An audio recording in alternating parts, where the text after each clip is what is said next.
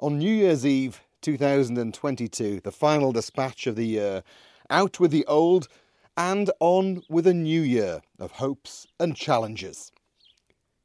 With some bird accompaniment. I hope you're enjoying the holidays, and I'd like to wish you all the very best for 2023. Thank you for continuing to follow our progress as we work towards creating something really special here in Val d'Ajastrelis. It's been a tough year, but a fun year. Why do things only actually happen at that point when you decided to give it all up? When you've put everything into something, lost sleep but gained little, and hit a brick wall just as the road ahead was opening up. It's almost as if losing hope is some kind of messed up rite of passage.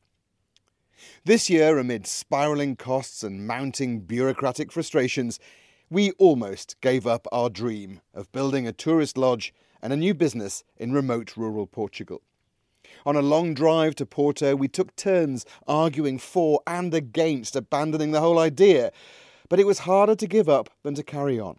And so we gave it one last go.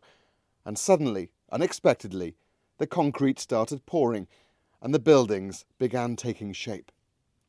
Just as we finally felt we were getting to grips with off-grid living, we almost lost everything to fire. We were unlucky the flames burnt our valley, but we were far luckier not to lose our home and our dreams.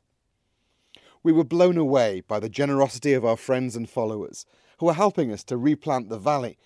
And every day we watch nature's wonderful ability to rejuvenate, regrow and regreen our hillsides.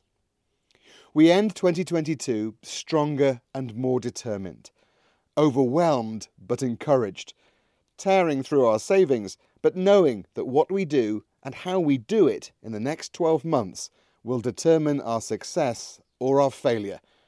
It's up to us. And we're grateful to so many friends, old and new, for supporting us, following us, visiting us, advising us, and helping us on this new journey. In 2022, we reconnected with so many wonderful souls we'd met over the years and over the continents, and met many new people, generous with their time and sharing their knowledge. We leaned on and learned from those facing familiar challenges, while also battling to build new lives on this wild west coast of Portugal.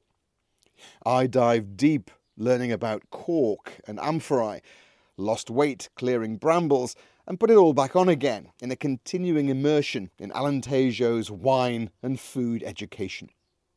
We gained a new member of the household. Val Kilmer the cat is settling in nicely and spent wonderful time with a fabulous odour. And of course, we sadly lost Anna's dad Zay just before Christmas, and he is hugely missed. In 2023, we will be welcoming even more new people to the valley as we finally, hopefully, open up our guest house for public bookings. We'll plant our trees, landscape our valley, launch our wines podcast, design and finish our interiors, build our water and power infrastructure, and finally, hopefully, understand heat pumps. We, or Anna, will spend hours on the phone trying to get anything done. There will be tears, there will be disagreements, there will be disappointments, and there will be pleasant surprises. We will continue to be firmly and frustratingly off the grid, and I will remain extremely ignorant, only perhaps just a little less so in the knowledge that every year's a school year. It's amazing how many people have been finding and following our adventures through the blog and the podcast. What started out as a diary of our journey and an outlet for my expressions of ignorance and frustration has become our support community. All the messages we receive of encouragement, words of advice, and comments lift our spirits and give us the energy to keep carrying on. So please keep them coming on the website. Send us a hello. I love writing these posts and recording the audio, so please help us expand the community by sharing this blog and this podcast with friends who you think might enjoy following our journey as well. All the best for the year ahead, and thanks for listening.